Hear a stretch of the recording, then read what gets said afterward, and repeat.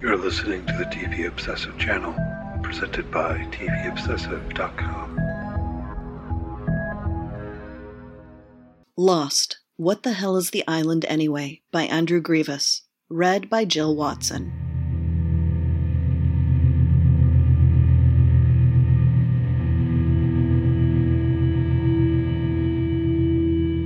Asking what the island on Lost is would be the same as asking a Star Wars fan to explain the Force. These are complicated questions that require time, some hypothesis, and many examples to properly address. While both Lost and Star Wars are largely character-driven stories, what truly hooks us in both worlds is the unknown. On Lost, the island is more than just a physical setting. In many ways, it's a character of its own. In this article, I plan to explore what we know about the island, what assumptions we can make about it, and what questions we're still left to ponder and debate. Let's get into this. Electromagnetism. Across the Sea remains one of the most, if not the most polarizing hours of the entire series, and also our furthest look back in island history. While this isn't confirmed, most Lost fans are in agreement that it was set right about 2,000 years before the events of the main story. While it may not have been the episode everyone wanted, to ignore what the episode gave us would be a great mistake. It was this Jacob-centric episode that we learned about the heart of the island, or the source of light. Protecting this cave of light was the job of the protector of the island, a job that Jacob was not the first person to have, or even the second person to have. The episode left us wondering exactly how far back in time the island had a protector, and the true origin of this light. Lost let us know very early in the series that electromagnetism was a force behind the mysterious happenings on the island.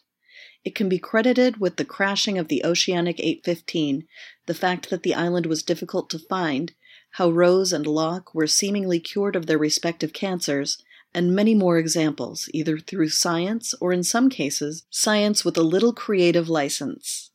Across the Sea showed us the source of that magnetism and told us that protecting it was the most important job.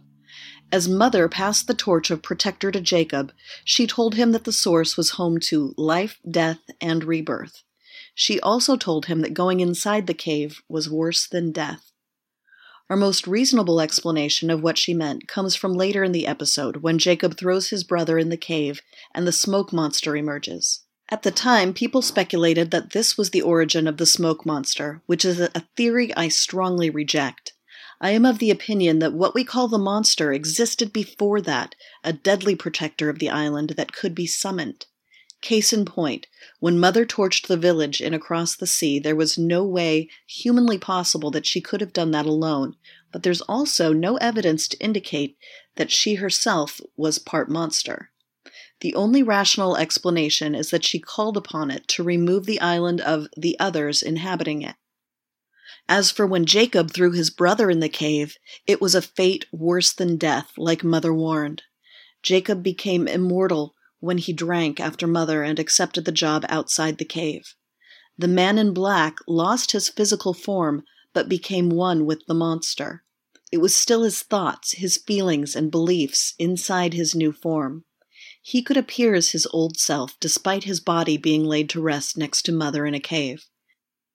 He was trapped, and thus began the conflict that carried throughout the narrative we witnessed. Before we move on from the electromagnetic portion of this article, it's important to reference the other places around the world that seem to be connected to the island due to their strong electromagnetic pockets. There was the lamppost in Los Angeles, which Eloise Hawking said was built to help find the island since it's always moving.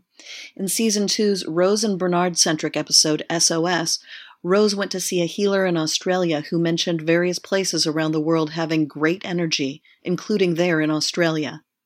One also has to question if there's a location somewhere in Guam, since the second plane flew through there in order to get back to the island, although there isn't more narrative proof to add to that hypothesis.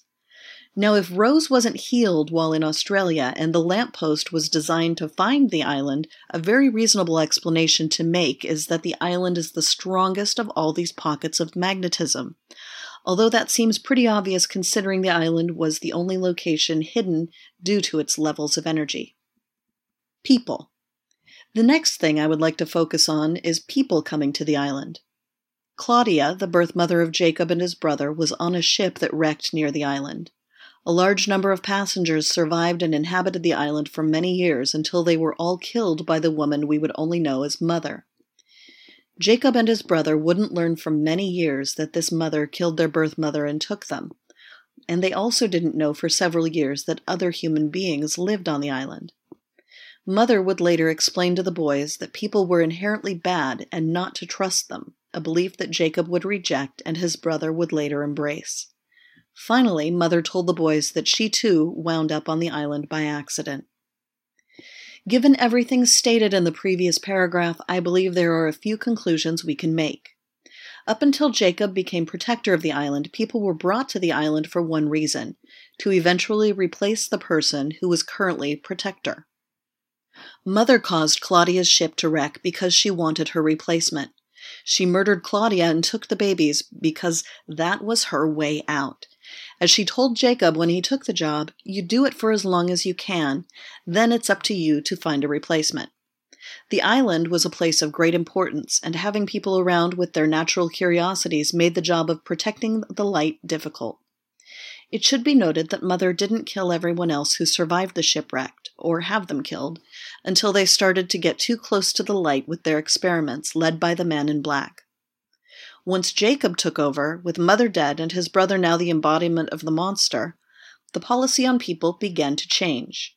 Sure, Jacob was also looking for his replacement, but he had a lot of options, as we discovered in The Lighthouse in Season 6. Jacob was different, though. He, as stated, wanted people to have a choice, unlike him. Fate versus free will was always a central component of the series, and it all started here with Jacob.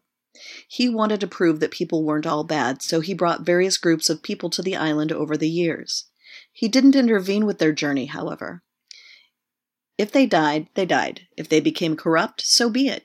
Jacob was simply giving people the opportunity to be, and hoped in the process that they would prove his mother and brother wrong. As he told Jack, Kate, Sawyer, and Hurley in What They Died For, he didn't pluck anyone out of a happy existence. He brought flawed people with huge problems in life, to the island and gave them a chance to essentially start over. What they did with that opportunity was up to them. The people that Jacob brought to the island weren't the only people there, however. The Dharma Initiative came to the island for specific reasons, exactly the kind of curiosity Mother feared. These people could wind up corrupting the light that was supposed to be protected at all costs. To keep the balance on the island, the group originally known as the Hostiles, who were led by Richard Alpert along with various other leaders, served as Jacob's militia. They allowed him to stay removed to continue his free will experiments, all the while knowing that his primary focus of protecting the island was being taken care of. One final observation I wanted to make on the people of the island was how many different cultures were represented. From the hieroglyphics in the Swan Hatch to the statue of Taweret, the Asian influences in the temple and more, a lot of island history can be written in our own minds. Jacob brought a lot of people from all over the world to the island over the years, and judging by what was left behind, some people survived a long time there. These groups of people don't fit into the history we've seen with the others and the Dharma Initiative, but they nonetheless left their marks on the island. Time travel and the unexplained.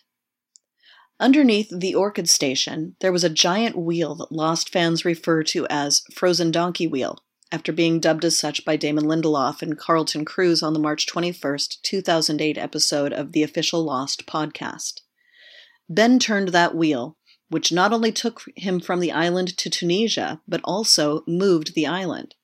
This sequence of events was set in place after John Locke visited what he believed to be Jacob's cabin and had a discussion with the man in black, who was appearing as Christian Shepherd. John was given the instructions to move the island, and since he didn't know how, Ben took the task upon himself. A few interesting observations here. As we saw in Across the Sea, the idea to use the wheel to harness the energy and the water to leave the island was Man in Black's 2,000 years prior. To see him disguise in Christian's body giving those instructions was noteworthy.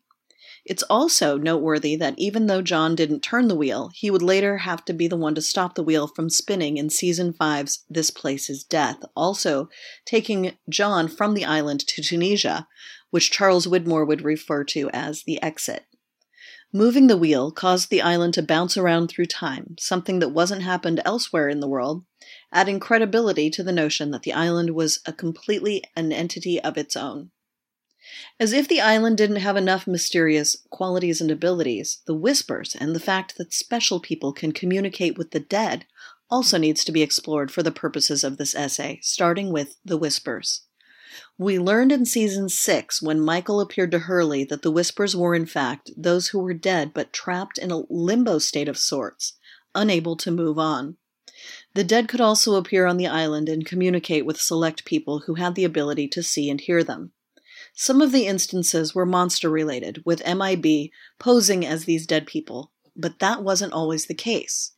In cases such as Michael coming to Hurley in Season 6 and many others, the dead often had powerful messages to deliver, and on the island, they were able to do so. Final conclusions. So what exactly do we know about the island? We know that it's connected to other electromagnetic pockets around the world and seems to be the strongest pocket of all. We know that it's always moving, can't be seen, and can be dislodged from time without impacting the rest of the world. We know that ghosts can exist there, that souls can be trapped, and that you have to be brought there by an immortal being. The island has an exit point, and the source of light has to be protected at all costs, and has been seemingly back into BC times. Knowing these things, we can begin to ask ourselves bigger questions. Was there ever a time when there wasn't a protector of the island?